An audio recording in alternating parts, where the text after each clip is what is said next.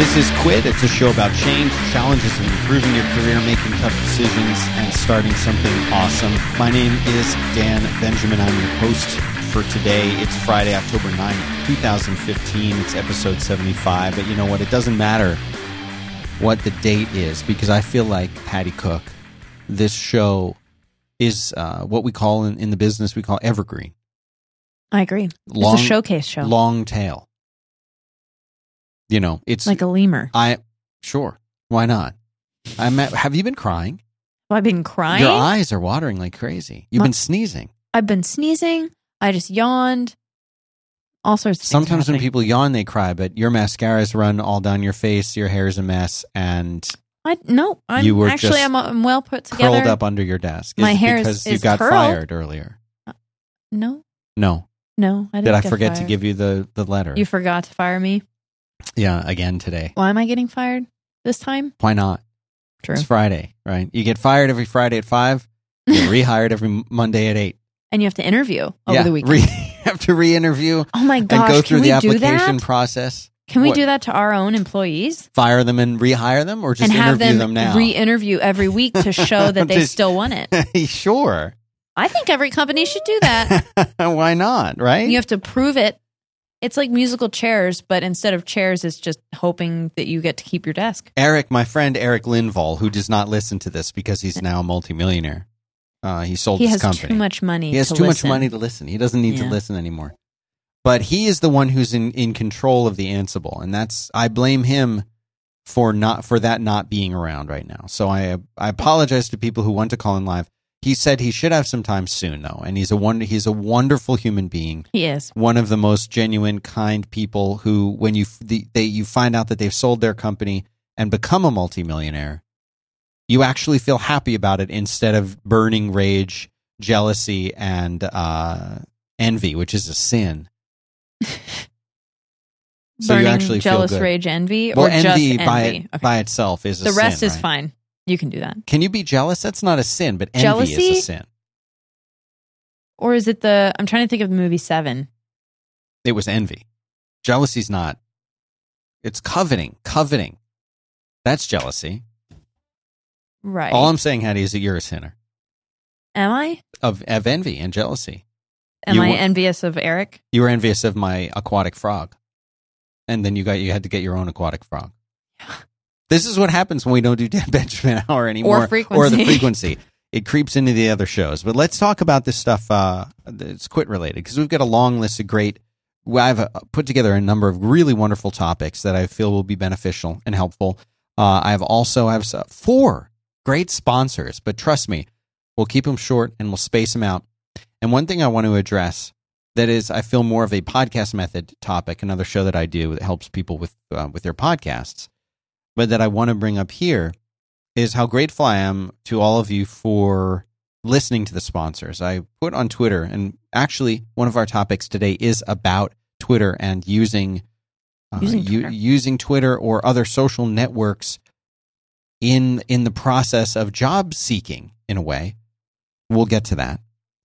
But I want to thank all of you who replied to me on Twitter and said, I do listen to the ads. I don't skip the ads. There are people who are under the impression that as long as they download the show, it doesn't matter if they go and visit a sponsor website or not. And that's not true at all, because sponsors will try sponsoring a show, but the only way that they come back, the only way that they become repeat sponsors, which is our goal, is if they find that the listeners are actually responding to the ads. So it's not, if you care about the show, and I hope you do, I hope you're here to help support us. One of the best ways to support us is, just if I tell you about a sponsor, go check them out. Just go to the website. Obviously, if you like what you see and you sign up, wonderful. But it's a great way to help the show and keep us on a regular schedule, because we can only afford to do this when we have sponsors. So, and if you support us with Patreon, that's a whole other thing. That literally helps us pay the rent. Like, you have no idea. People think podcasting is this lucrative thing, and I think that's for the few rock stars out there. If you were to go and walk down the streets of Austin, Hattie, mm-hmm. and find someone who's carrying their guitar, walking down the street carrying their guitar, which is frequent. A lot Especially of people, in Austin. They're carrying their guitars around the way other people would carry A wallet. Well, I was going to say like a briefcase or A what is a briefcase. Timbuktu? What is that called? A messenger bag. Here in Yes. Austin, it's not messenger bags that you see. It's people with Man guitars slung over their shoulders. Yeah. And if you were to go up to one of those folks and say to them, "Are you a musician? Are you a professional musician?" I'd say, "Well, of course I am." They say, "How are you doing?" They say, "I can barely pay my rent." Very different from the Lenny Kravitz type people of the world, the rock stars. There are very few rock stars out there. The same is true in podcasting. And you know what? Same is true in design. Same is true in development. Same is true in most of these industries where you can do phenomenal work at your desk. You can do phenomenal work at your desk.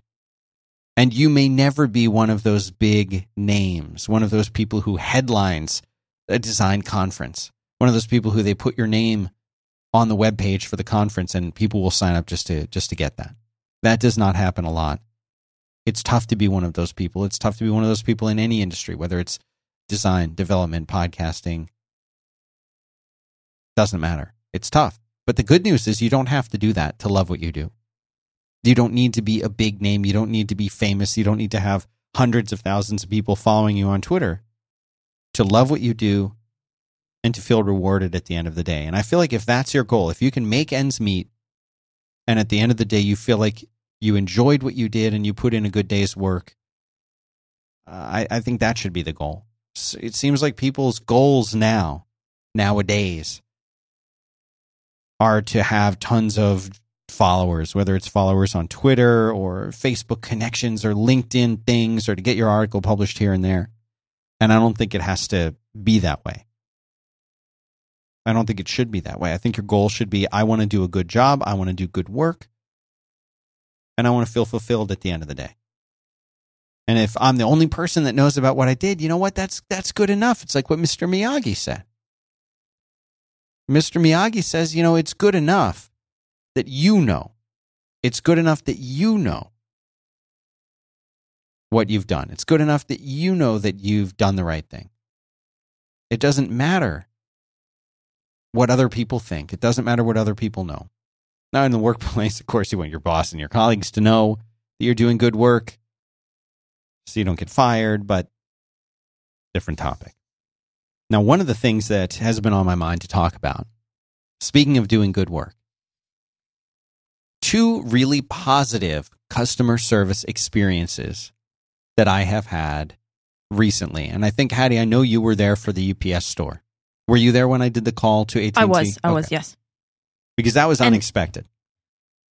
And that is our topic for today. What is our topic? That it should not be unexpected about a positive experience with another human. Right. One of the sort of themes that runs through the show from time to time certainly involves customer service. A little bit of background on me, if you don't know, I have done many retail jobs and many customer service jobs and a number of support jobs, IT support specifically. To give you an idea of what some of these jobs were, starting at age 13, on my 13th birthday, in fact, I started working, and my first job was Burger King. And my mom had to sign a waiver that would allow me to work at age 13 because back then, in the Stone Ages, you had to be 14 before you could just get a job without parental permission. So I had wanted to work at Burger King. My mom agreed, signed the document, and there I was, 13 years old. You had to buy your uniform. It was sort of taken out of your first paycheck, if I remember correctly. And I had my special shirt, my Burger King shirt, my Burger King hat. And I went back and where they start you, and I believe it's the same today, where they start you is you're running the grill. Burger King is not lying when they say that they grill the burgers. They're grilled, but they're grilled by a machine. And the machine has, imagine a steel or perhaps aluminum covered conveyor belt. So on one end of the machine, there's actually 2 conveyor belts. The one on top is for the patties, and the one on the bottom is for the buns. And on the order comes in and they say, okay, we need 3 Whoppers, 2 Whopper Juniors, whatever they would order. And back then we didn't even have like digital readouts for the orders or printed things. One guy would just yell, all right, 2 Whoppers. And you would have to, as the guy running the grill, you would have to get the 2 Whoppers. And those patties were frozen, and they were frozen in like an ice chest. Like you were just talking about this the other day. What do they call the freezer that your parents had? I think some people call that a deep freezer. Yeah. But I mean, it's not really a deep freezer. It's a freezer with no refrigerator part attached to it. It's waist height. Like a big box, and you just kind of open the top like a little hinge on the back. And it's about waist height. Right. It's things that you don't want in your readily available kitchen freezer. Right. These are things like, oh, we're getting, our turkey for Thanksgiving 7 months in advance because we're getting it in Canada. Right. And, we're getting it shipped or something. I don't know. And you chuck that in there and yeah. keeps it cold. So that's what the patties were in. And they came in these large stacks. And you used to have to separate the patties because they'd be frozen together. But you had to do this with your bare hands. There was no tool to use. Weren't allowed to use a tool. You could just sort of try and pry them apart or bang them inside the chest. And then once you got them separated out, frozen, you would put them on the top of the conveyor belt. And then you would go and grab the buns, and the buns would be stacked up against the wall in those big bins. And you'd rip open the plastic. If it was a new one, you'd rip open the plastic, you'd grab the right buns, you'd put them on the bottom of the conveyor belt, and they'd go through. And if you timed it right, the bun would come out just a couple seconds before the patty came out. And the patty would just sort of flip, just sort of flop, just sort of, I don't know what the right word is for that. I almost wanted to say anemically, but lethargically. Just, and kind of like land on the tray. And then you would take it and you'd put it onto the bun and and then you'd hand it, either you'd put it in this little steam bin that was supposed to keep it fresh and warm for a period of time, or you'd give it right to the next person in line, and they would put the toppings on it, wrap it, put it down the little chute. It would slide down the chute, and the person at the cash register would grab it. That's what you started out doing at Burger King. I'm 13 years old, was doing this. And you would do it for a period of 3 to 5 hours at a time without a break, no water allowed. It kind of sucked. But every job that I had after that seemed like heaven. Any job that I had after that job seemed like the best job in the world. Oh, 95-degree summer heat. I'm wearing long pants, leather shoes, a button front shirt, and a tie and a green apron, pushing a cart outside around a Publix and bagging people's groceries. Heaven. No one's yelling at me. Heaven. Hands not being burnt. Right. Not getting burnt, running breakfast and pulling the little croissant that always got stuck in the mini conveyor belt that you had to cook the, whatever the Burger King version of. Weren't handling food. Yeah. It was, it was Publix. Right, but you're not preparing food. You were handling packaged food. Right. And it was heaven. It was great. And every job I've had ever since, anytime I feel like I'm having a bad day, I think back to like Burger King and getting burned. Literally. Age 13, sweating, getting burned. And then a combination of I was either getting burned or moments later frostbite from trying to grab something out of the freezer. The thing out of the freezer. That could be your job. It could be a lot worse, right? But then I started to do more and more of these customer-facing jobs. And in those jobs, they don't really explain it to you like this. Or if they do, you're in high school or after and you don't really hear it. Your job, if you're in customer service or customer-facing job, you only have one job. You only have one role. You only have one responsibility. The rest is just details. Your role, your responsibility is to make the customer feel good. No matter what they're doing, no matter what they want to do, no matter whether the answer is yes or no, your goal is to make them feel good. That's your job, making the customer feel good. How rarely does that happen? Everybody has these horror stories. Oh, I wanted to do X, Y, and Z with my with my cell phone company or with my cable company is the big one. And so recently,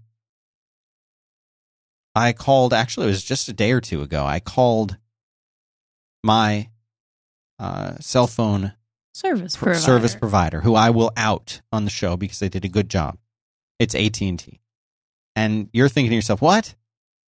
First of all, everyone knows AT&T doesn't do a good job, right? Like everyone knows they're evil, but maybe they're not. Wait a minute, it's 2015. Maybe AT&T is no longer evil? I don't know, maybe. Because I want to tell you about this. I want to tell you about this amazing experience that I had and where they kind of saved me from something terrible happening and answered my questions in a way and then didn't hit me up with all the weird, would you mind taking our survey at the end of this call? Would you press 5 if you're willing to take? None of that. And I'll tell you that after I tell you about Harry's. Harry's.com, started by two guys passionate about creating a better shaving experience for all men. I have one of their starter kits. Hattie, I know you got a starter kit for Dad. Yes, for Christmas. For Christmas? Start thinking about Christmas now, everybody. It's October. You don't want to be scrambling. Around here, it's called Rocktober. And anyway, I got one of these starter kits. And the razor that I got, I decided, you know what? I'll splurge. I'll get this thing engraved because I'm going to keep this thing for a long time. And I don't think it's much to get engraved. No. It's a few bucks. Because these handles are made out of, they have metal on them. They look really good. They're beautiful. This is like a razor your dad had, you know? And the blades that they make, they actually found this 93-year-old blade factory in Germany that's been making some of the world's highest quality blades for a century. Isn't that crazy? And they bought that factory. So now they've got the best blades. And you wouldn't think of like packaging and an unboxing experience for a razor, but why wouldn't you? We're talking about customer service. We're talking about making the customer happy. That's exactly what these guys do. They send you this amazing kit. It's got the razor, it's got 3 blades, and then you can pick, do you want shaving cream or do you want foaming gel? I'm old-fashioned. I like the shaving cream. What can I say? That's what I like. So if you're listening to this show, you can get $5 off your purchase with my code. It's GRIT, because how do you set this up with them when the show is called GRIT momentarily? Yes. So that's the code. But that's fine. It saves you $5 off your first purchase. You don't have to get the kit. You can get more. You can get less. Get whatever you want. But it's going to save you $5 if you use the code GRIT. They also have a social mission, 1% of the sales and at least 1% of their time to organizations that prepare people for personal and professional success. That's what we do on the show. Did you know that? I want you to edit the description of the show. I want you to put in there in the CMS, Hattie. Yes. Making a note of it. That the purpose of the show is to prepare people for personal and professional success, because that's what I do. That's what, if after I've passed and my kids, who are themselves grandparents, say, what was great-great-great-grandpa known for? He was known He was known for people. preparing people for, anyway. Harrys.com, Harrys, Harrys.com. I'm not kidding. $5 off if you use the code GRIT. This makes a wonderful gift for every man in your life, and apparently women too. Love this. Yep. Go check it out. So, I called AT&T, and my original reason for calling was just to ask a question. As I've been talking to Merlin Mann about on Back to Work and Jim Dalrymple on Amplified about extensively, and pretty much anyone who will listen to me, telling them how the iPad Air 2 and iOS 9 has changed my life. I've had iPads before, but I feel like there's a major tipping point right now in the awesomeness of this experience. It has become my main computing device. When I'm not writing code on my Mac, I'm using the iPad for everything else. It's that good. Different show, right? Well, I did something crazy. I did something I haven't ever done before, and that is I bought an Apple product fully maxed out. I've never done that with a phone. I've certainly never done it with a computer. But with this iPad, I said, yeah, this time I'm going to, because I really believe in this platform, and I believe in simplifying my entire experience. I want to have this one device that I can do pretty much everything on. And that's another thing on my growing list of topics to talk about here on the show is maximizing my effectiveness through a minimalist approach. So this is a step in that direction. So I maxed it out. I got the iPad Air 2, 128 gigs of RAM, and cellular service built into it. And that's something that I thought, okay, well, my understanding is I can add this as a device on my plan. So I was just calling to see how much it was. Turns out it's $10. Seems very reasonable to me. It shared data. But I wanted to see if there was any better plan that I could get because I had heard that they had discontinued the plan that I had now and I could do something better that might be better. So I called up on hold very, very short period of time. A minute? Unheard of. Right, you were not prepared for that. No. 1 minute, gentleman answers, says, "Hi, may I help you?" Confirmed who I was. And he said, actually, you know what? First he told me it was $10. I said, great. He said, you know what? Actually, the plan that you're on has been discontinued. I said, oh, okay. Well, what do I have to do? I'm going to have to pay more? He says, no. He says, actually, you can stay on that plan. However, if you want, we can switch you over to the new plan. Instead of having 10 gigs of shared data, you're going to have 15. I said, oh, well, I bet I have to sign some new contract or something. No, nothing like that. Nothing will change. I can just put you on this plan right now. Nothing changes. I said, okay. He's like, no, really, nothing will change. I said, okay, do it. He said, okay. He said, by the way, also, there's something else that seems like on your account here. I just noticed this while I was looking at your account, that somehow something happened where you've got like a second plan on here. I looked at your previous months, and it's fine, but this month there's a problem. You're going to pay an extra $100 this month because of some change that happened to your account. Well, we figured out what it was. Hattie recently bought herself an iPhone 6S, and somehow, through that activation, it created a separate plan for you because you're on our, we have like a shared plan that yeah. You are on and I'm on, and I got a couple other devices on that. And instead of health insurance, I have given you a phone plan. A phone plan. Seems fair. Thank you. And the important things, Right. Having a phone. And so, interesting thing as a result of this is he says, well, I'll fix it right now. Now, I was surprised by all of this. First of all, the short wait time. Second of all, he was friendly. He was nice. He answered my questions. He didn't try to upsell me on anything else. It was just seamless. It was great. And he saved me from, me having to then be irate at the end of the month. Why are you charging me an extra $100? He went, and you know what? It's crazy to think that I felt like it was above and beyond what he should have been doing to find a mistake and fix it.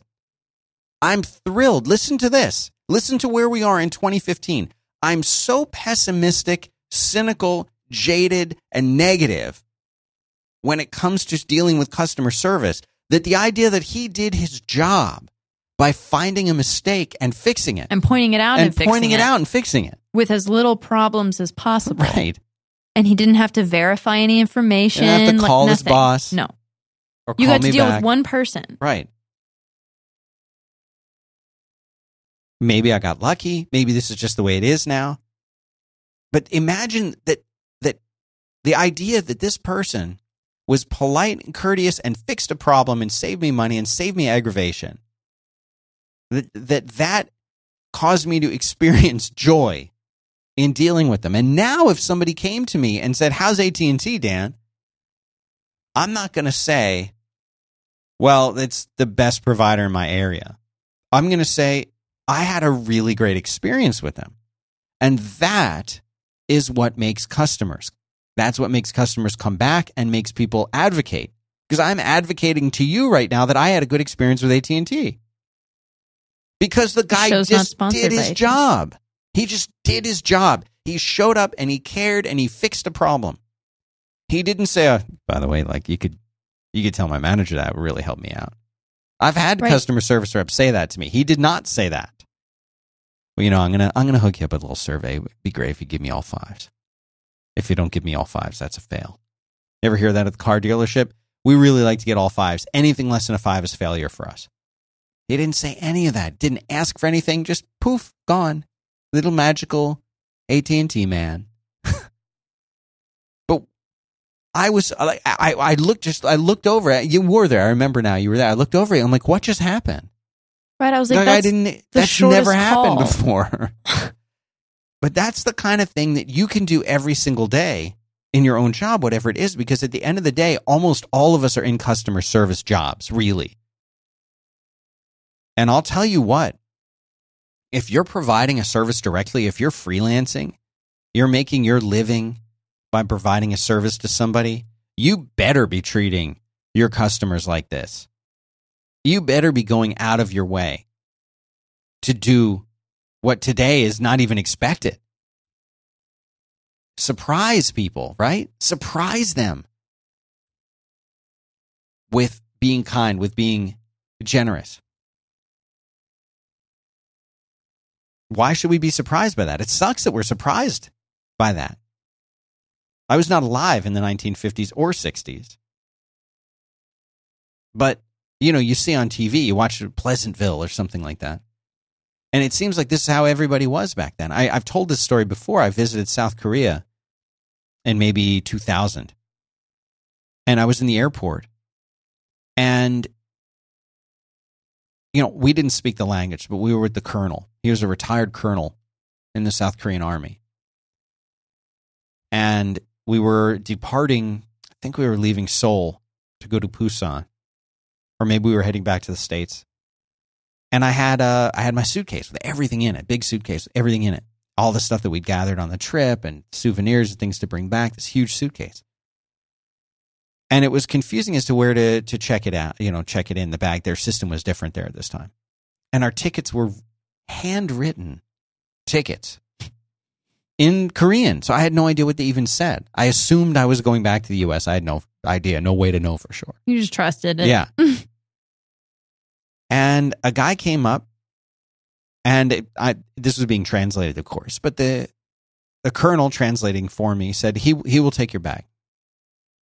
And it was like a kid in like a uniform with the white gloves and everything else. But it was like a young guy. And like, I just give it to him. Because here in the U.S., like we've got, luggage tags that print out and a thing gets taped on there and it's difficult to pull off, and still we lose our luggage. Also, it's not like you were boarding the plane. We were a ways before the place. We weren't even in the part of the airport where you board. Right. It's not like where you're like boarding the plane on the tarmac where you're like, the plane is open. I can see inside of it, and I can see the man putting the luggage in the thing. It was not like that. No. Different part of the airport. And I didn't want to insult their culture or anything, but I kind of wanted to say, like, listen, like, in the U.S., if this happens, I'm never going to see my bag again. I'm lucky to see my checked bag if I do it the right way at the thing in the front. He's like, no, it's fine. Because he knew that kid's family honor was at stake. Like, if he lost that bag, he would probably be fired, and he would bring shame upon his whole family. His father would have to shut down his own business because he'd be so ashamed of his son he wouldn't be able to show his face in the town. What happened? My son misplaced a bag. Now, you might say that I'm casting some kind of racial stereotype, but they take stuff very seriously. And of course, the bag was there and it was fine.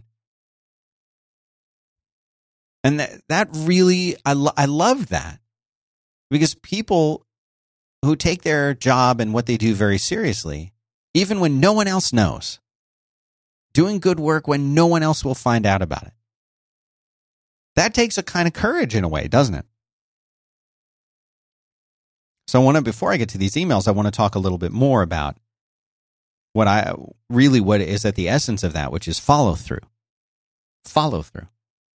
Because I'm sure you can talk about this here as well, but follow through is something that maybe is it a generational thing that we've encountered here? Because we have dealt with different interns, Of different ages. different ages, Literally across all ages, actually.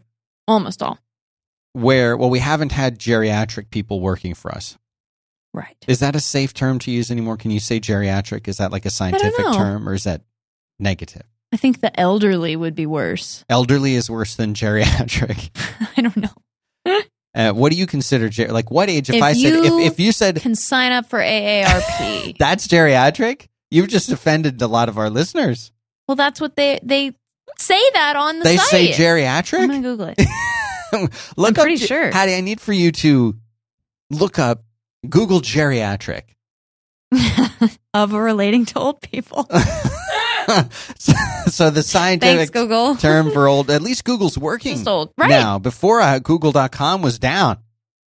Okay, so it's number one, adjective, of or relating to old people, especially with regard to their health care. Noun, an old person, especially one receiving special care. A rest home for geriatrics. Okay. Or a geriatric hospital. Right. Yes, that's mainly where I've heard it. Like where you go to, what is a convalescent home? And is convalescent also have a negative connotation, or is it, what is home? No, convalescing. Look up convalescent or convalescing. Convalescent of a person recovering from an illness or operation. So really, convalescing doesn't imply age at all. No, it's just you could have a child that was convalescing. who's convalescing as they heal from a common cold, perhaps. Correct. I need to use that word more. Yeah, that's a good word. Look up elderly. Was that your other word? Elderly? Elderly. While you look that up, I'll do our second sponsor. It's Lynda. Lynda.com. Lynda. Lynda. Lynda.com is the online learning platform with over 3,000 on-demand video courses. I've been counting these up one by one, and I'm up to about 2,798, but we had to come in and do the show, so I had to stop counting. But they do have over 3,000, it looks like, videos. Lynda is for problem solvers, for the curious, for people who, you remember that the show, did you have Ripley's Believe It or Not? Yes, and I had the book. The strange, the bizarre, the unexpected. I love that's what they used to say at the beginning of the thing. So I feel like that's what Lynda is all about. This for the strange, the curious, and the unexpected. Maybe you want to master Excel. You want to learn how to negotiate. You want to build a website. You want to boost your Photoshop skills. Go to Lynda. It is for you, the person with a curious mind. You can watch and learn from top experts who are passionate about teaching. Passionate. You can stream thousands of video courses on demand, learn on your own schedule, learn at your own pace, browse each course. Learn what they've got. Transcripts. Follow along with a transcript. It's amazing what they've got. You can take notes and refer to them later. You can download these tutorials, watch them on the go, access on your iOS device, your Android device. Even make playlists and share them with people, save them for later. Lynda.com/quit. Lynda, lynda.com/quit. Sign up for your free 10-day trial. Support the show in the process. Thank you so much to Miss Lynda and her capable team at lynda.com. Elderly. When I Googled just the term elderly, a there a news picture? story came up from 12 hours ago. Tanzania says its most infamous ivory smuggler is this elderly Chinese businesswoman. Look elderly. She's got a full head of hair. It's dark hair. Yeah. I imagine elderly as having gray hair. Or our favorite word around the office here, hoary. Hoary. Yep. Old or wizened with age. Whitened with age. Hoary. Hoary. Hoary. Not to be confused with the other kind. That's a bad kind.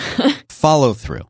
So let me give you an example. I was speaking with a good friend of mine, Jeffrey Zeldman. Jeffrey Zeldman. Creator of Zeldman.com and many websites, and of course, a book apart, an event apart, a list apart, all the aparts, apartness. And he is a saint of a man. He is. One of the kindest people you'll ever meet. Most empathetic human being I know. He's more empathetic than most women. Is that politically correct to say that? I don't know. would you call it Jeffrey Zeldman elderly? No. No. No. No. Geriatric? No. Convalescent? Hopefully. Yes, because he had a cold. Yes. I had to think about that for a second. I'm trying to catch him. So it was great to see him. They were doing an event apart, which is a wonderful design-focused, usability-focused, UX-focused conference. And Jen Simmons was there. Jen Simmons there, among other people, giving great talks here in Austin. And it's a traveling show, like a circus. And like Cirque du Soleil, with just humans, no Just elephants, right? Or dancing bears. And they had a wonderful thing here, and I was lucky enough to have dinner with L. Jeffrey Zeldman and Jen Simmons, and Hattie, you were there, and Mike was there. Hi, Mike. Hello. And we had a wonderful dinner.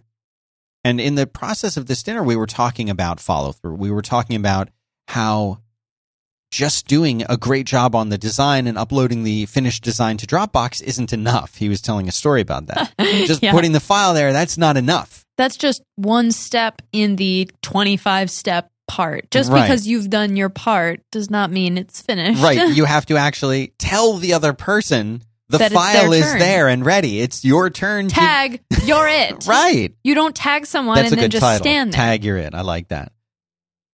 But that's a great point, Hattie, is that you need to, like, the job's not done until you've told other people that the job is done. And we've had that problem here. For example, and here's a good example. We might have a host, and the host and co-host record their show. They upload the show, and they email us, perhaps our editor or our intern, and say, the show is ready to go. Please edit it. And then our engineer will receive that email and immediately say, oh, great, the show's done.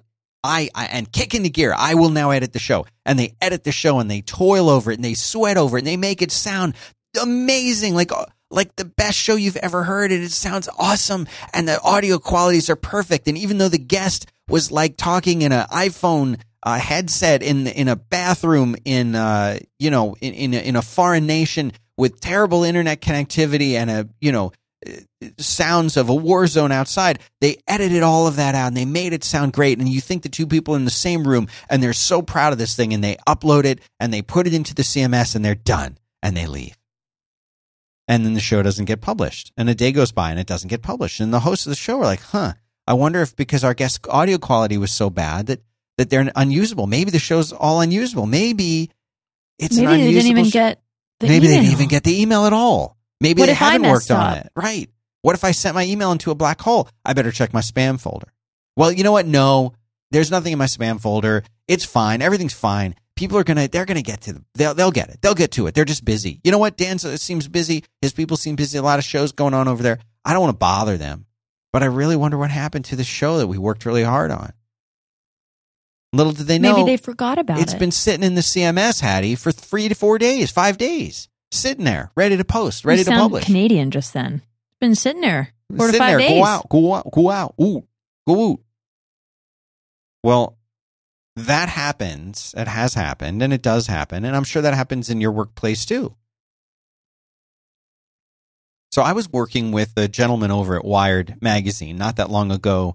Wired wanted to have a little pot. They have these one-page deals where they show a picture, and then the picture has items that kind of are like, get started and do a thing.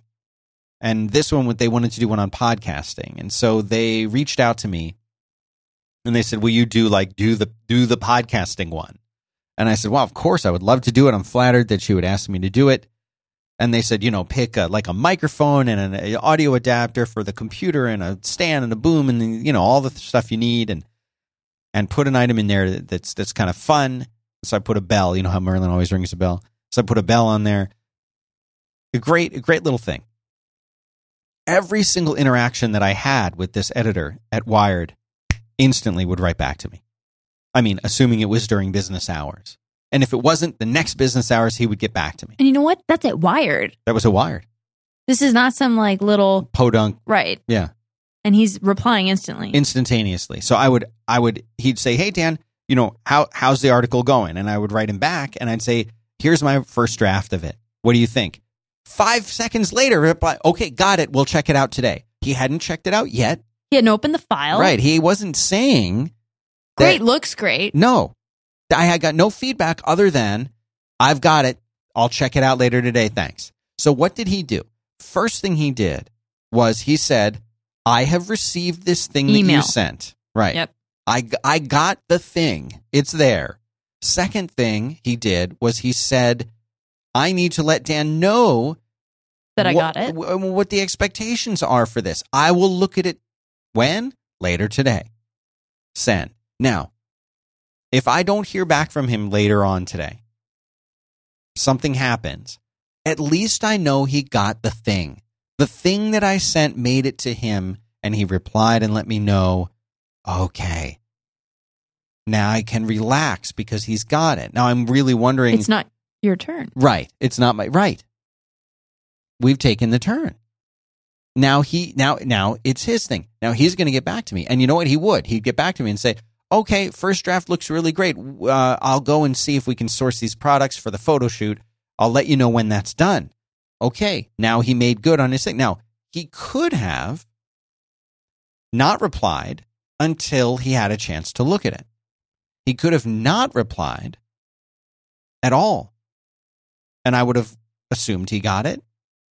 I would have wondered about it. And maybe if it wasn't until the end of the day that he got back, no big deal. But what if it was Friday at 4?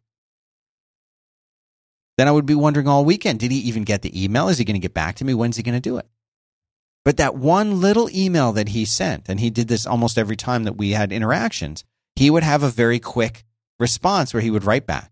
And so recently I had the occasion to do this. One of our hosts was concerned about the quality of their show, wanted to see how they could improve it. They've been having some Skype issues.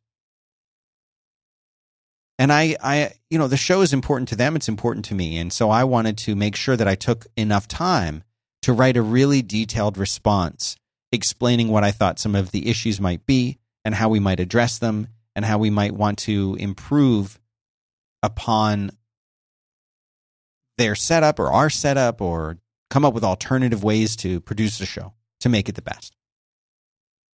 And I knew that I wasn't going to be able to write that response today. I wasn't going to be able to write it tomorrow. In fact, it was probably going to be 2 or 3 days before I could do it. But I wanted to really write a real scientific, in-depth response because there were some issues that we wanted to fix. So I wrote him back immediately. And I said,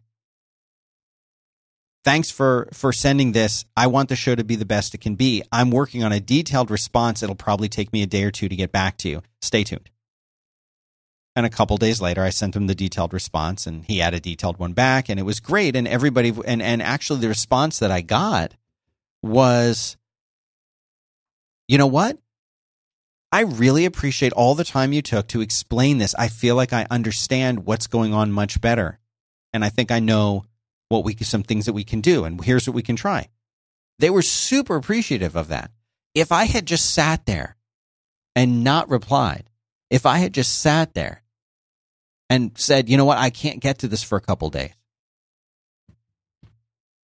but I'm going to get to this, and just not said anything about it, that would have been really bad for them because they would think, oh, Dan's ignoring me, or Dan's too busy, or worse, Dan doesn't care about the show the way we care about the show.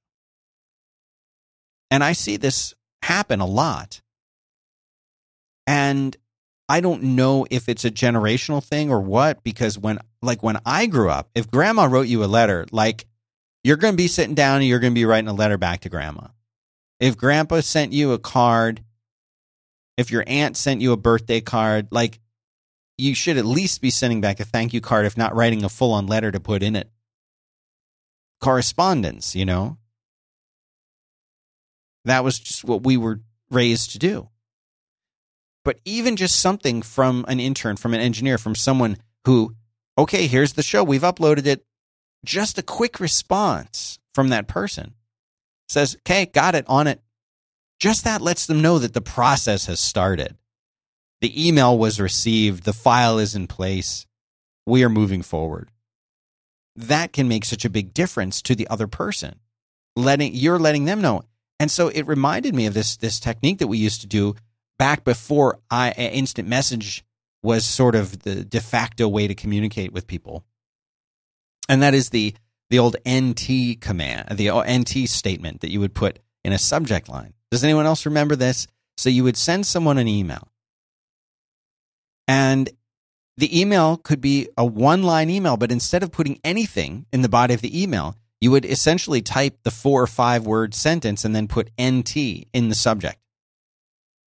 So it might be like, episode is edited, uploaded to CMS, NT. NT means no text. I've seen other people use different abbreviations for the same thing, but it was great because then you could see the email and you say, oh, good, that's done. Check it off your list. But having a workflow is the big thing.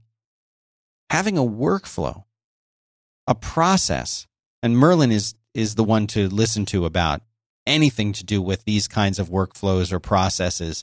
He is the master of that, Merlin Mann, when it comes to especially things relating to projects, to-do lists, tasks, and email management. I won't even try to advise on that subject. But having one in place is super, super critical. And I'll tell you what, I actually recently did something that I'd been hesitant to do for a very long time. And to be honest, I was just kidding myself. I was deluding myself. I was, to be totally honest, I was lying to myself about my situation. And the situation I'm talking, well, I don't even want to say what the situation is right away because I want to tell you about my sponsor first. It's Pond5. If you're producing content online, there's no better creative resource than Pond5. From video clips and motion graphics templates to music, sound effects, you name it, Pond5 has all the amazing media you need to perfect your creative productions without exhausting your budget or your time. What's great about Pond5 is it supports a global community of artists like us, right? People who make stuff with some of the highest payouts in the industry, meaning you'll always find the highest quality and most diverse content. Plus, Pond5 provides a royalty-free license that lets you use your media wherever and whenever you need it. Fast and affordable, and even more so because we're giving you a special code. The code is QUIT, Q-U-I-T, QUIT, to save 25% off your next purchase. Something big, something little.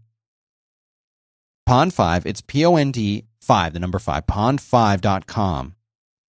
One-stop shop for all your creative media needs.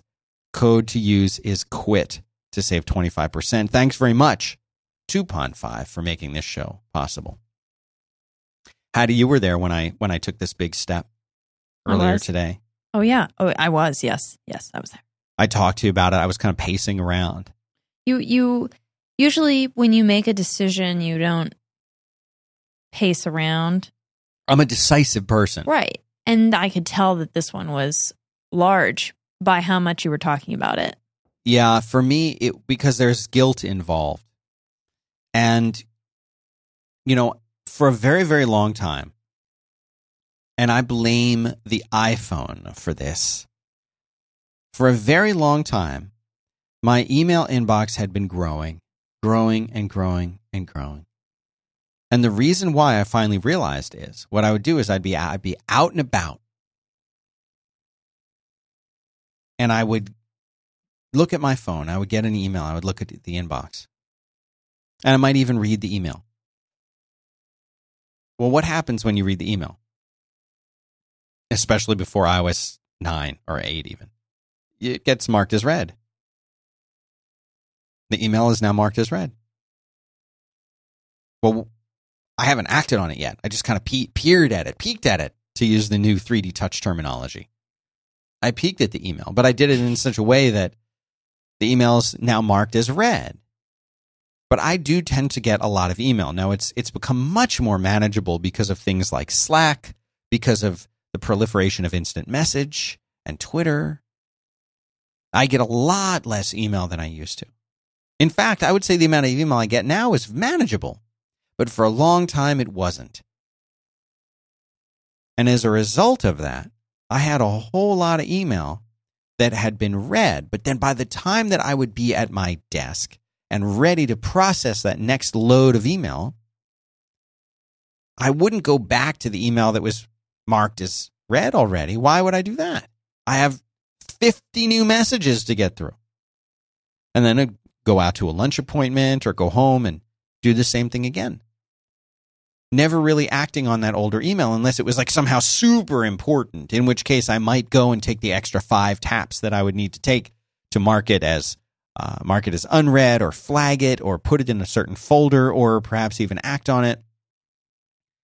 But the fact was, every single day, there was email that was trickling over into something that maybe it wasn't super important. Like if I didn't do it, nothing bad would happen. But there were emails from listeners. There were emails from friends. There were emails from potential, sponsor leads, other things like that were falling through the cracks every day, a little bit of overflowing. And over time, that added up to the point where this is the part that was stressing me out. I had thousands of emails, many of which I had answered, but for some reason or other hadn't deleted. Some that I had acted upon, but how could I tell? Many that I had just read and not done anything with. I learned from doing Hypercritical with John Siracusa that in many cases you just simply won't you won't be able to or can't or choose not to reply to someone. You choose not to reply because perhaps they're just sending you feedback. They're saying, hey, I really enjoyed that show that you did. Episode 7 of Roadwork with you and John Roderick was just great. It was really great. They just want to share that. Now, of course, they would love a response if you were to write back to them and say, hey, thanks so much for listening. They would love that, but they understand that that's not always possible. So what do you do with that email? Well, if I just flat out delete it, I feel guilty. This person took the time to download the show, maybe subscribe to the show. Then they listened to the show. Then after listening to the show, so they've already spent an hour or two. Now they've taken more time to go to their iPhone, their computer, their iPad, whatever, and type up an email. They went to the contact page and typed an email. And I don't have 5 seconds to get back to them. Thanks so much for listening. Well, there's so much built into that. On the one hand, they wrote me a 5-paragraph email. I feel bad if all I do is reply to them and say, thanks, man, ! DB, send. That seems like a cop-out. Well, but then at least I replied, right? But then I replied and I didn't have time. They wrote this long email. I didn't even. So what do I do? Do I not do anything? You know what? I'll get to it later. You know what I'll do? I'll set up some time later in the week where I'll just go over those kinds of emails, right? But that doesn't happen because new emails come in and more new emails come in and more new emails come in. And then instead of that quick reply that I might have been able to do, there's no reply at all. And that's what I would have done in the beginning, but I would have done it without the feelings of guilt. Like John Siracusa says, I do not feel obligated to email back to anyone. If someone chooses to write to me, I will read it, but I may or may not reply to it. And that's tough. And I hate to be the person that doesn't reply to all the email, especially when people are in some cases, sharing personal stories or pouring out their heart and soul. That happens. Or saying thank you. Yeah. But what I was lying to myself about was that, I'll get to it later. And I had this steaming pile of hundreds, thousands even of emails that I was never realistically going to get to. Then you add into that the spam. The only account that I don't get spam on is my MailRoute account. They're not sponsoring this episode, are they, Addie? No. Shame not on them. this one. Shame on them. But that's the only one I don't get tons of spam on. And so and you know where I get the spam from these days? Yes, I still get spam from the stupid South by Southwest places, media people from 2 years ago. But most of the spam that I get these days is from companies that I do use, like Twitter. They'll send me tons of spam. Or you should follow Ellen DeGeneres. Right. You should follow Jimmy Fallon. Why is it always Ellen DeGeneres? Ellen DeGeneres just tweeted. I don't care. I'm not following her because I don't want to follow her. So I don't do want to email, follow her. I but just don't don't want an email me about about her. Yeah. I'm not following her, and it's not because I don't know she exists. It's because I don't want to follow her. Do I have anything against her? Absolutely not. But I also don't want to follow her. So don't try to tell me that I need to follow Ellen DeGeneres. What? Ellen DeGeneres has a Twitter account? No. Right. I think that's the kind of reaction that they're hoping that we're having. And I don't follow it. The president has a Twitter account. It's not the president. It's POTUS. Yeah. Ugliest, I was like, what's POTUS? And I was we've like, talked about this on another show, but Really? that's you and I have. Really? Yeah. POTUS. I think I'm geriatric now. Yeah. Elderly, you mean? Yeah. Not convalescing. No. Getting worse, actually. For those who are not here in these great United States, POTUS maybe one of the ugliest words or terms right under scrum. Ugh. Or moist. President P of the United States. POTUS. Worst ever. If I see someone tweeting about POTUS, It's gross. or talking about POTUS, or using the word POTUS, or tweeting Sounds to like something POTUS, that would come or out of a tweet from wound. POTUS, I will block their account or just unfollow them. POTUS. And it's in all caps, too. Yeah. So they're shouting it. POTUS. Anyway, that's what I'm getting spam from, or companies I like and use. Just because I bought something from you doesn't mean I want to get email from you forever. I never want to get email from you. Well, how are we supposed to get the word out about our latest thing? If I want to know about the word, if I want the word, I will sign up to your newsletter myself. Or if it Or I'll doesn't. follow you on Twitter if I want the word. I follow Micklethwaite's. Yeah. The Micklethwaite's, is it Micklethwaite's? Micklethwaite's. Micklethwaite's Craft Meats here in Austin, my Yep. favorite barbecue truck.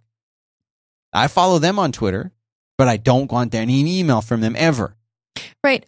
Also, I feel like if you can't fit what you're trying to say in just the title of the email, like 40% off today and tomorrow at Banana Republic. Okay, cool. No need for the rest of the email. I don't need to know anything. That's all I want to know. And you know what? I'm probably going to delete it. Even though I signed up for it. Yep. I'm going to delete it. I delete most things that I sign up for, even the things that I want to read. Like the Skim. I love that newsletter. It's great. Yeah. But I don't have time to read that. And you know what? If you want to read it, you'll sign up for it. Don't just anyway, that's a whole separate topic. I want to talk about these. We're going to get some next. Because they're in an order I know, of we'll get to timeline. it. We're about ready to get to it. Okay, good.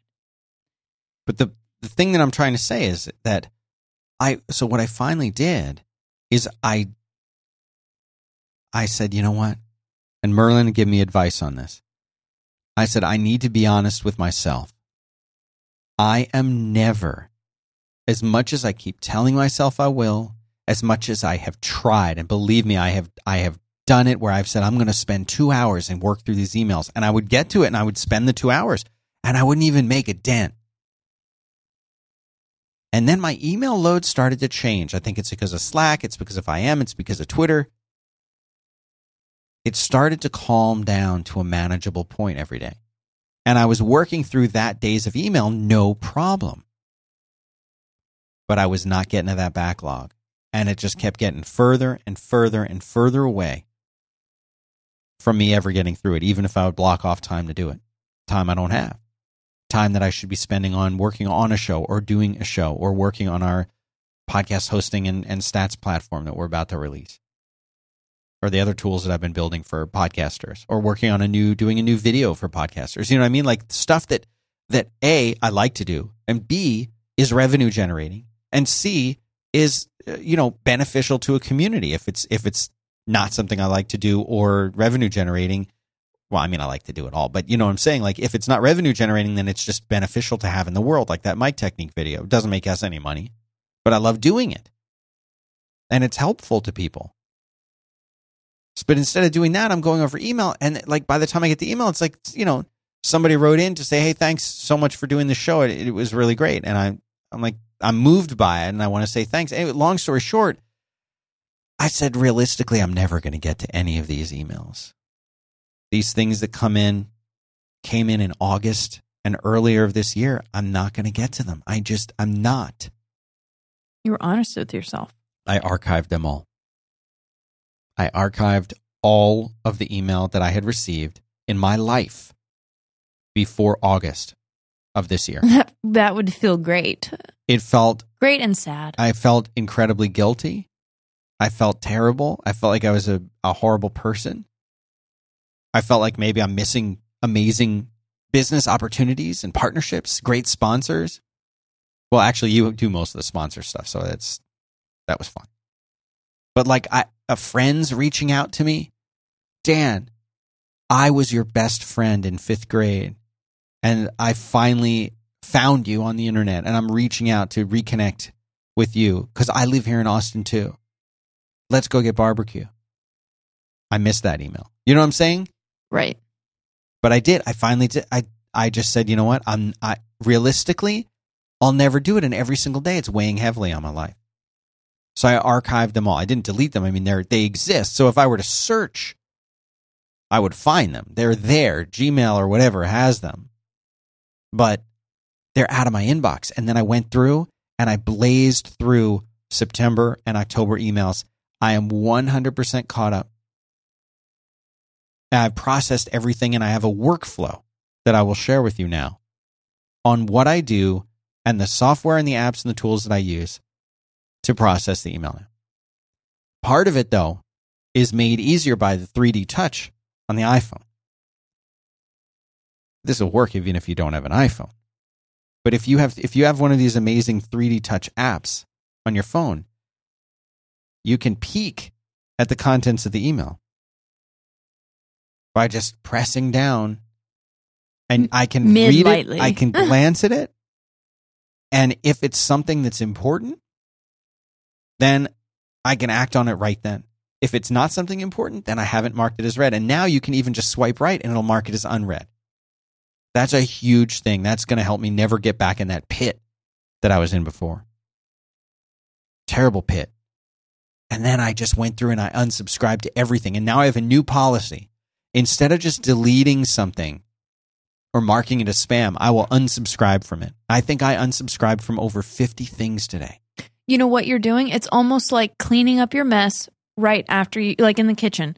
If you make a meal, it's easiest if you go ahead and clean up the mess that you just made cooking right after you're finished. Yeah, instead of just leaving it. Because if you leave it there, and I run into this all the time, if I've made some sort of, bread or baked good, then if I don't clean up immediately after I'm done, it will sit there for weeks.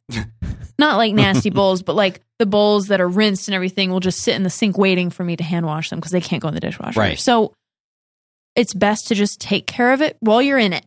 Yeah, that's exactly right. And that's the perfect analogy for it. And that is what I'm doing. And then I have various tools now. Chad Bailey has in the process of working and writing code and things like that and doing shared stuff with him, he introduced me to Trello. Heidi, I want you to put Trello into the show notes, please. I will. Trello. It's an app. Well, it's a website. It's also an app for iOS and Android. Beautiful on the iPad, I must say. Where you basically build lists. So you start a board, and a board has a number of lists on it. If you're familiar with the Post-it note methodology of working, where you write on something on a little Post-it note, and then you move the Post-it notes into different columns. Maybe on a whiteboard or a window? Exactly. This is that, but better and online and on every device and every web browser in the world. So right here, I have one for this show, and I've got one that's for topics. And so I have like topic ideas, and then I've got another one for topics that we've covered. And you could even make one for one for each individual episode, for example. Well, you can do this with every single project that you do. You can have a doing list. You can have a done list. You can have a to-do list or a conversation list for each different project that you're on. You drag the cards from one list to the next list. It's amazing. It does work as a to-do list, although it's not quite as streamlined for a to-do list that you can like have on your watch and just tap and it'll pull the items off your list as you do them. There are better to-do list apps for sure. And it doesn't really matter what to-do list app you're using. They're all pretty good, and I haven't found one that I'm totally in love with. I've been using Clear. Hattie put that in the show notes. Yes, Clear is nice. I've been using Todoist. Those are the two that I've been spending most of the time. But it doesn't really matter what you use. You could just use a text editor. You could use reminders. You can do lists in a lot of the text editors let you put lists right inside of them. I use Wunderlist. Wunderlist is fantastic. Also cross-platform, and I think they have a web interface as well. So here's how you do it. An email comes in. Peek at it. And if you're outside of the time frame, do email several times a day. Do not leave it running. People always tell you this. Don't just leave it running and become a slave to your email. You know what? I'm going to do email when I do it perhaps first thing in the morning for 30 minutes. Then I do it again at lunch for 30 minutes. Then I do it 30 minutes at the end of the day or whatever works for you. But have that schedule. And then those things become tasks that you perform. Oh, this person sent this email. I need to do this thing. What do? Reply to them and say, got your email. I'll work on this today. I'll have it for you before the end of the day. Whatever it is, set the expectation, send the email next. Then that item you either do it immediately because it only takes a second, or you add it to your to-do list, or if it becomes a task, put it in as a card on Trello. That's it. It's that simple. And you're getting back to the people immediately and letting them know that you're going to be doing it. Now, how you prioritize those tasks, how you handle them, how you indicate that they're done, and everything in between, how you schedule your meetings and all of that, that's up to you. This is just the email part. But that one workflow will keep your email box empty. It will keep you moving and moving through time efficiently. And it's changed my whole game up. I've been practicing it with all the new emails, but clearing out those old emails that I finally just admitted I am not going to get to was, although I did feel sad, like Hattie said, it was also a liberating thing. Now, we've got a whole bunch of your great emails that we're going to get to in a second. I'm going to tell you about our last sponsor. It's Wealthfront. Wealthfront makes it easy for anyone to get access to world-class long-term investment management. Okay? It's an online service. It's automated, and it invests your money for you. Boom. That's it. Like, that's the gist of it right there. That's all. If all you remember about Wealthfront is that it's automated and it invests your money intelligently for you, then you are set. Because you know you should be investing your money for the long term. You want to retire one day. You want your family to have financial health. But it's not easy to do this every day. You're like, what am I going to do? Am I going to figure this out on my own? I'm going to go start researching mutual funds in my spare time? No. Am I going to go find and invest? You know what? That's what I'll do. I will go and get one of these managers, these people, these advisors. Well, they charge huge fees. 1%, 2%, 3%. Well, that doesn't sound like a lot until you realize that's 3% of everything you've got. Chipping away at that little nest egg. Chip, chip, chip. It's not good. Wealthfront is different. Wealthfront, and they made a special URL for us, Hattie. Wealthfront.com/5x5. Wealthfront automatically invests for you, automatically rebalances your portfolio, reinvests your dividends, and it does this all commission-free. You see every trade that they make right in your dashboard, anywhere you go on your desktop or in your pocket with their mobile app. It's amazing. This is like the dream because, if you're just starting out, you put $500,000 in there, you'll be shocked at how quickly that grows. And you don't have to worry about those details. So the URL to go to is wealthfront.com/5x5. And if you go there, Wealthfront is going to manage your first $15,000 entirely free of charge for life. That means in addition to never paying commissions, not paying hidden fees, you also won't pay any management fees for that first $15K. Wealthfront.com/5x5. Go check them out. Now I have to read this disclaimer. For compliance purposes, I have to tell that Wealthfront Inc. is an SEC-registered investment advisor. Brokerage services are offered through Wealthfront Brokerage Corporation, member FINRA and SIPC. This is not a solicitation to buy or sell securities. Investing in securities involves risks, and there is a possibility of losing money. Past performance is no guarantee of future results. Please visit wealthfront.com to read our full disclosure. Done. Well, Hattie, why don't you read some of these emails? Hattie, we have a new system. Speaking of workflows, that is the sound of our See how that sounds different from... Yeah. Well, you're doing a whole different motion with them. That was a weird sound. Yeah. That was like that hamburger flopping off the grill. Right, it would be like... Yeah. Like a dead fish. Ugh. A dead beef patty. Anyway, these are our green cards. We have green cards now. Green cards are for sponsors. Blue cards are for notes that I take or that are printed when I say, Hattie, go research Heather Armstrong. Right. And you run off and you research Heather Armstrong and you run back in and you say, here are your sponsors, green cards. Here are your notes, blue cards. And then I go and do my thing. It's easy. Step-by-step process. Let's do some of these emails. Okay. I wanted to go in order of each of these people that have written in are in a different stage of the same process, kind of. Oh, cool. But they're in the full process. So we'll start out with, it's always, they don't, unless they say it at the top, they don't say anything about not saying their name. So we always make up a name. Oh, okay. Just do like Got it. S in New Hampshire. Okay. That's how you do it. Cool. Okay, do it. This is, I don't think they say where they are. So I'll just say Bill. Okay. Hey, Dan and Hattie. Back in June, I wrote you telling you that I was thinking about leaving my job to go consult, but I was worried about doing a full court press on publicity and how it would affect my job. You talked about it on the June 19th episode. You said just to start promoting my consulting business, and if the powers that be confront me, to deal with it then. I started promoting everything on the sly. I worked really hard on building an awesome online presence, on getting projects lined up, and I did a lot of lunch meetings in July. One day in late July, after I had a couple of different stress-related issues, I handed in my resignation. I originally gave 3 weeks' notice, but ended up getting talked into doing 6 weeks' notice. Ooh. Then he says no to everyone else. Do not do this. Yeah. It's a month since I left my job, and it's the best thing I could have done. I'm so much happier. I have a ton of new challenges. I've started a podcast, one podcast, not a freaking network, he says.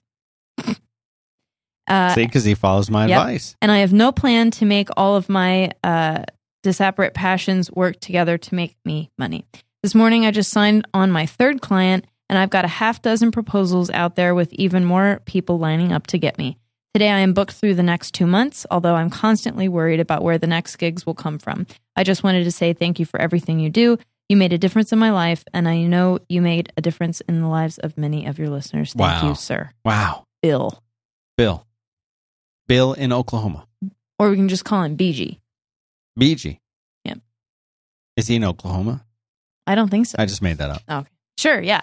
That's a great email. So I wanted to start with that one because this is someone who quit and they're doing great. Do you agree? Yeah, I mean, it's the dream. They're living the dream. He said he's happier. He's glad he left. First, you know what? Right, done. Be happier. Just be happier. You know what I mean? That's all. That's the goal. So good job, BG. We're proud of you. Proud of you. And glad we could help. I knew where the bill... I don't know who took that. It's in Someone a box. comes in here and changes everything around every time. Yeah, I don't know where that is. Okay. But anyway, thank you for the feedback. We love that kind of feedback. Yes. And not only because it shows that I was right, but because it points out that I was also correct. Also, we will come back and we'll talk about BG in a minute. The Bee Gees. Now, okay, this person is cool with you, but I'll just go with initials for this one. Okay. BH. BG and BH? Yep. And then there's, Broward Hughes. Hey, Dan and Hattie, and Shlok, and or guests. So, but Shlok is not here, so. Yeah, good riddance. He says, Until 2009, I was an electrician full-time and remodeling on nights and weekends. Then remodeling was keeping me busier, so I started my own company. Now I'm scheduling a year and a half in advance. Thank you to all of you and your co-host advice over the years. Currently, I have a previous client scheduled for about 6 months from now. This project was scheduled before the previous 2 projects completed, and while they went okay, it wasn't a great vibe or appreciation. Cut and dry, I don't like working for her, and I fear a bad review on Yelp. And then he says, I notice an immediate drop in calls when I receive anything less than a 5-star review. See, we were just talking about 5-star reviews. Do you have any advice on how to cancel or dissuade this client for the scheduled project, keeping in mind that people can review on Yelp or Google for any reason? Ugh. Yeah. He says, huge fan of all the great shows, and he's a proud $1 Patreon supporter, and he's been listening since 2010. Wow. BH. Thank you for the support, BH. Yes. Couldn't do it without you. And, this is BH in Portland. Did we meet BH? We met BH on the street, heading to sandwiches. Oh, yes. Now I remember. So, BH. Mm-hmm. Dan, what advice do you have for BH about how he can, he's basically like, this, I know this is not going to go well. Yeah. They've already kind of given their dissatisfaction, or it's just not a good feeling all around. How does he back out of this in a professional way, since this is his own business? Well, I'm very curious to hear what you would say about this, because you generally have, when I need help dealing with human beings, you will step in and you'll say, you need to be nice and you need to remember I have to remind you this, and you need to tell them this, and it has to come from your heart, and you know how you do all that. Yeah. You're like, if I had a conscience, it would sound like you. Really? Yeah. BH. Well, my first inclination is to be honest, and maybe reach out to this client of yours and say, and what if I think I'm understanding your email correctly? You've worked on other projects with this client, and that's what there's I got a third that from one, the email, and you're like, I'm just not up for this. I think it would be. But see, let me understand. There's no contract out right now. Like I don't believe it's a contract. He didn't commit to doing more work, right? That doesn't. Just scheduled. It's scheduled, though. Yep. It is scheduled, but it's okay. I got it. I've got the answer. 6 months from now. Okay, I've got the answer. You say your answer, and then I'll say mine. I'm not. Okay, if you agree with my answer, you tell him how to say it in a way that will make a human feel good. I'll be a translator. Right. Okay. Because remember, in the beginning, it's your job. It's his job to make them feel good. Right. Back to the earlier part of the show. Here's what I think. I think he goes to them and he says, you know what? First of all, don't do the thing where you're like, I'm busier than I thought I was going to be, and we've got a trip coming up, and then there's a thing here. No. Here's what I would do. I would just, he doesn't have to get into the nitty gritty of this. He doesn't have to even explain why. You don't owe anyone an explanation. My mother told me that a long time ago. I mean, sometimes you do, but not really. Except sometimes. I mean, I think his best bet is to go to these people and say, listen, I've really enjoyed working with you guys, and I'm thrilled to be involved and work with you on this project, but I want to pursue some different directions in the kind of work that I'm going to be taking on. I know we've got this work scheduled. So I would like to introduce you to these other 2 or 3 people who do the same kind of work that I do, who have availability during that time and will cost about the same thing. If you'd like, I can make that introduction. I think they would be excellent. I can help them get up to speed on this project. And if you'd like to go with my recommendations, if they are suitable to you, then you can work with them on this. However, for me personally, I'm going to be looking to make some changes, maybe going in a different direction, maybe working with some different folks. And I hope you understand, because it's been a very rewarding experience for me. However, this is what I've decided to do. I think you said that great. I don't think that needs any translating. And would you do it, Hattie, in an email, or is it a sit-down meeting? Or how do you do that? What's considered professional? An electrician. I think it would be fine over the phone or over email. I think either is fine. Or in person, whatever you're most comfortable because with. A lot of people, when they're in a situation where this almost feels like a confrontation, right? It does, because it's almost like you're delivering bad news. It is bad news. Yeah, for the person. Part of me, when I think about this, I think, look, if BH is a sane person, if he's getting bad vibes from these people, and chances are the client feels somewhat exactly the same as you do. You know what? You're making a great point. Maybe the client feels the same thing. And what if they're sitting there going, well, I already scheduled this guy for, one more time 6 months from now, and I don't know how to get out of it. You never know when you're actually doing the other person a favor at the same time. So what I think you should do, add on to what Dan said and kind of a little bit of an edit. Dan, and let me know what you think about this. Yeah. Would it be unprofessional to call out the fact that while you enjoyed, them giving you the experience to do a project for them, but after, like, giving them feedback as to why you're not happy, in a sense, and say, I enjoyed the opportunity. And I know we scheduled another project, but after the first two projects, and again, this is a little bit different for, electrician. I don't know how this works, but you could say after 2 projects, I just don't know if I'm the best fit for you. And then segue into Dan's and say, but okay. I know this is scheduled for this time. I have already checked with these top 2 other people. They have the openings. I've let them know. Basically, I wouldn't let them know, but otherwise, so far, I agree with you. Wait, what do you mean let them know? I wouldn't let the other people know about it. You want to go to the client first, talk to the client first. Well, yeah. You don't want to go to your friends. But you want to say, hey, do you have time 6 months from now to do something? You don't even, I mean, maybe if you're BFFs, yeah. Maybe, but then they're going to be like, why don't you want to do it? What's wrong with it? Right, that's true. See, and then, do what Dan said. Well, the problem... But with the starting of mine, maybe. I like the starting of yours. I think it's honest, and you never know when they might respond and say, you know what? I'm so glad you said something, because I was fretting about this too. For sure. And this is a perfect opportunity for you to get a client 6 months from now that might end up being a client for the rest of the time that you're an electrician. Yeah. So why not use that time wisely? I don't know. That's my idea. I like it. I say go with it. Thank you, BH. This next email I will read. Okay. It's from MP, Military Police. MP. And MP has a question.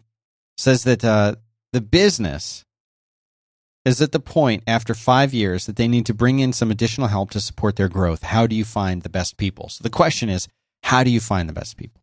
And it's time to expand. Time to expand your business. We were talking to, so his or her problem is not, I'm afraid to delegate. That's usually the small business person's problem. Right. I'm afraid to delegate. And I don't feel like I can let go of the reins enough to, let's assume that that's not their problem at all. Their problem is like, how do I actually go and find people? That's so hard. Oh yeah. This is the hardest part. We have had, Hattie, before I found you, I thought I would never find anybody else who would get it or be able to help out. Or I just figured like I would hire someone as long as they work out. I keep them around. And if they don't, when they don't work out, inevitably they won't. Then, we'll talk about it and they'll go and I'll just now have to start over again. Right. But you know what? That's what the employee. Now you have done an excellent job. Thank you. Just at my job? Yeah. Oh, thanks. You're welcome. And So have you. well, I don't have a choice. That's true. If I do a bad job, then I don't have a house to live in anymore. You could go find another job. Maybe. I don't know at this point. You do have the free cell phone data. That's true. I mean, that's a what's perk. really keeping me here. Yeah. I didn't know if you knew that. And what I've told you a million times is true. You will never get that at any other company anywhere else. We're the only ones that offer that. Right. So I think our challenge has been finding people who, obviously on the one part of it, and I've heard this time and time again, is that you want to find somebody who fits with the company culture. And that's become this kind of contrived thing of like, at our company, we like this, and we do knolling on our desks, and then we don't work on Fridays because we're surfing, or whatever the thing is that you decide is your corporate culture, or we keep beer in our fridge. That's us, or we have even little things, whatever it is. Everybody has a funny nickname on our site, right? We all make up our own crazy job titles. Cat corraller, yeah, cat wrangler. Wrangler, yeah, that's better than corraller. Well, it's hard to spell that or say it. Yeah, it's like relaxy taxi or relaxy cab. Yeah. So at the end of the day, though, finding someone who fits with the culture and the personalities of the existing people is far more important, I think, than finding somebody who comes in with a specific resume or skill set.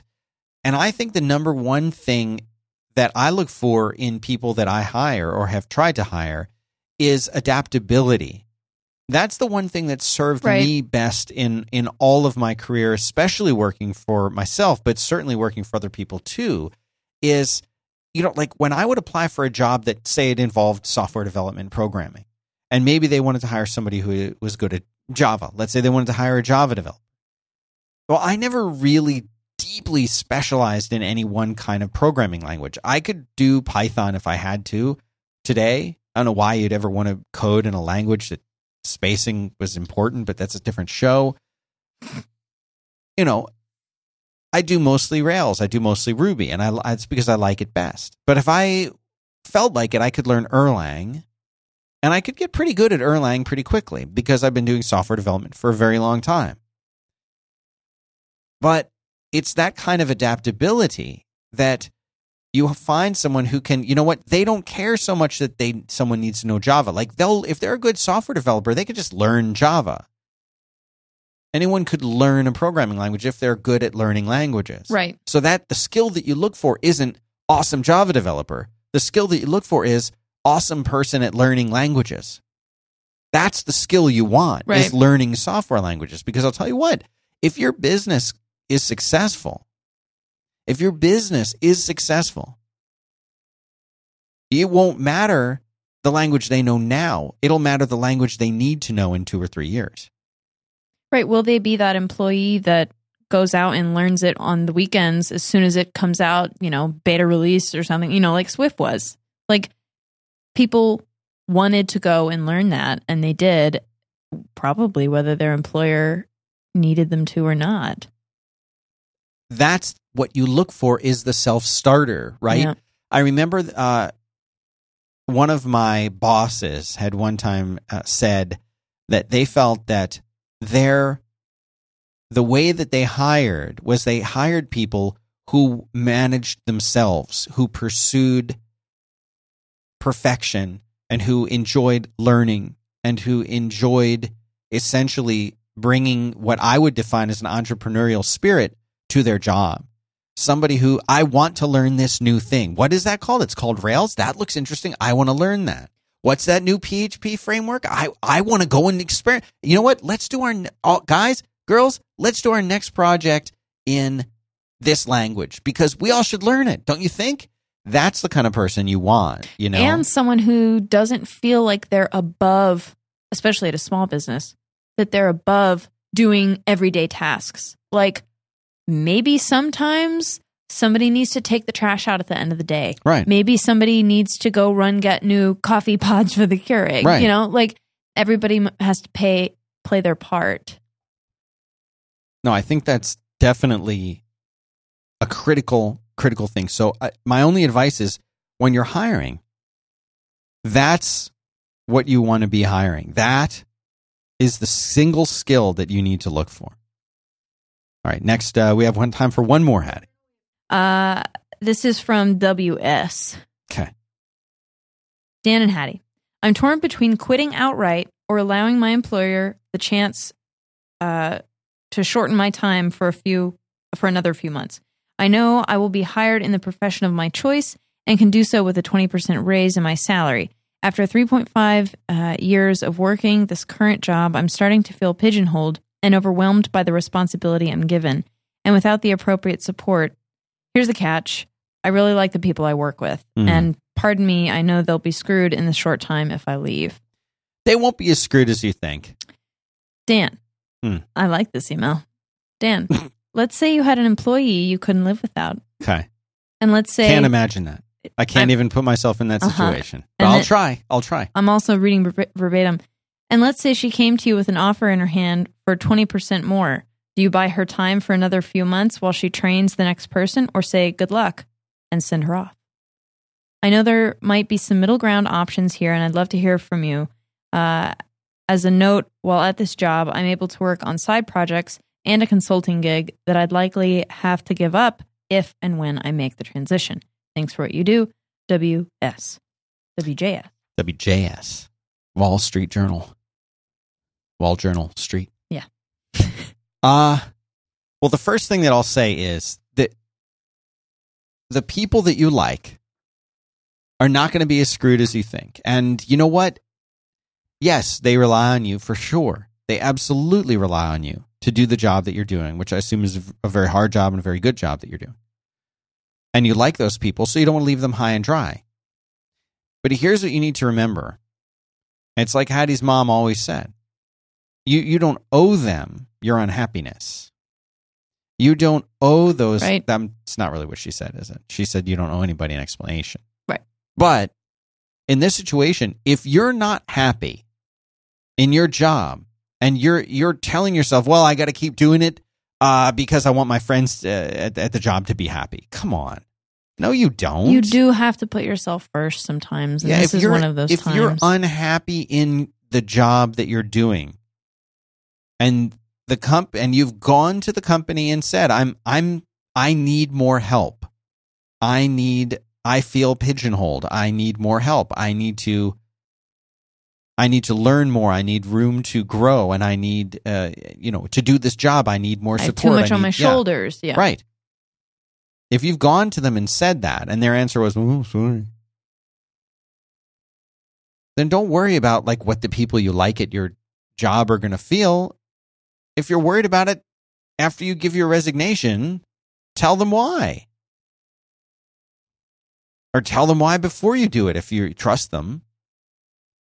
They would not want, if they're your friends too, they would not want you to be there. And if you're an employee that they can't live without. But everyone, I know you don't think they can live without you, but they can. They will. They will, yeah. No employer, listen to me. No employer is going to be comfortable having one employee be like the linchpin to their whole organization. Hattie, as important as you are to 5x5, as much as you do, I know that you could go get another job. You could quit. Or you know what? You could one day decide, you know what? I don't want to work anymore, period. I'm going to go sit in my parents' pool. Which is what I was doing before I got this job. I will return to the pool. Return to your default state. iPhone, Facebook, pool. Done. It's a nice life. Yeah. Or you know what? Maybe you get married and decide to have kids. And decide that you're going to take time off of work. Something could happen. I don't know. So it would be bad, but it's not like, well, I'm shutting down the company now. Now company is done. No more quit anymore. No more quit. No more anything. Like this person working at this company, you may be, I don't, what do they do? Do they say what they do? They don't say what they do. No. they might be the only person that understands how to work the pretzel machine. And nobody else in that company can operate the pretzel machine. And the machine, they make pretzels there. But you know what? If that's really the case, that you're the only person and you're that valuable and your employer is not treating you that way and you've gone to them and said, I need your help. This is what I need to do my job well and to feel happy here. And they have said no, then they don't value you and it serves them right if you walk. So if an employee came to me and said, I've got an offer for 20%.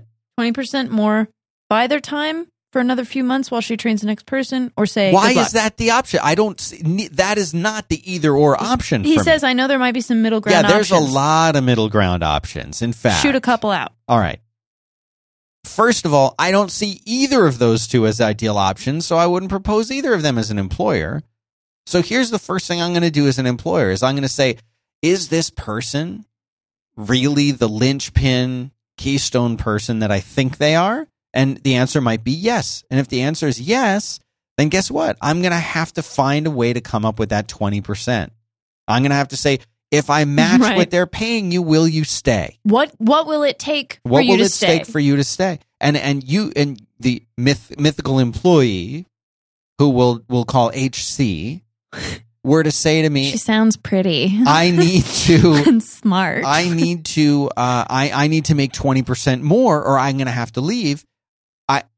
I would have to look and see if I could afford 20% more. And if I couldn't afford 20% more, then I would say, I can't afford 20% more. Here's what I can afford. Or how about this? I can afford 10% more, but here are other things that we can do to make your job better or easier, or we'll hire a person or what, you know what? Instead of working until 5 or 6 o'clock at night, why don't you 1 day a week or 2 days a week? Why don't you work from home or whatever? We'll figure something out that will make it, make you happier. Oh, you need more support? Well, how about I hire this person and is an intern to do that? I, as an employer who values an employee, would do anything that I could, whether it's raising the salary or doing other perks or other things. For example, offering you have your data plan paid for on your cell phone. That probably is something you wouldn't find anywhere else. I think that would keep that mythical HC here. Just that alone, I might be able to reduce the person's salary significantly. Really? Because they know that they can't get a data plan anywhere. Maybe if they worked at AT&T, they could. That's about it. So I feel like there's a whole lot of other options. But if I'm given the choice of those two, what I see as subpar options, I mean, maybe they really need to stick around and train. I don't know. You don't owe these people anything. It's a job. Now, if you've known the person for years and years and they mentored you and you feel like you owe them something, and your family friend, then go to them and explain the situation. If they say no, well, then you're free and clear. That's how it works. Right. That's it. That's all I got to say about it. Yeah, I think that's, it's difficult because it's like you care, WS, you care. And that's very rare for people working. But you got to put job. Yourself first, man. But you do have to put yourself first. And if they're not willing to help you out, you've been working there for 3.5 years and you care about not only just your job and getting paid, you actually care about this business and you care about the people that work there. And that's very rare. But you know what? That makes you a really, really great catch for other companies. And I think you've put in your time. And if you're not happy, and like Dan said, if they're not willing to offer you your happiness back, with support or a raise or whatever, if they're not willing to do that, then that's not the place you should be. And you should take your talents and good will and cares and take them to another company that will appreciate that you care, and they'll be paying you 20% more. I think that's a great answer. Take Hattie's advice. Do what she says. That's what she said. That's what she said. And do it. Do it. Thank you very much for listening. Go check out our sponsors. Hattie's on Twitter. She's at HattieBird, HADDIE Bird. I'm at Dan Benjamin on Twitter. And we appreciate you listening. Really, really do. Thanks for tuning in. We'll be back next week. keep the emails coming. We've got a few we didn't get to, and I've got a handful of topics.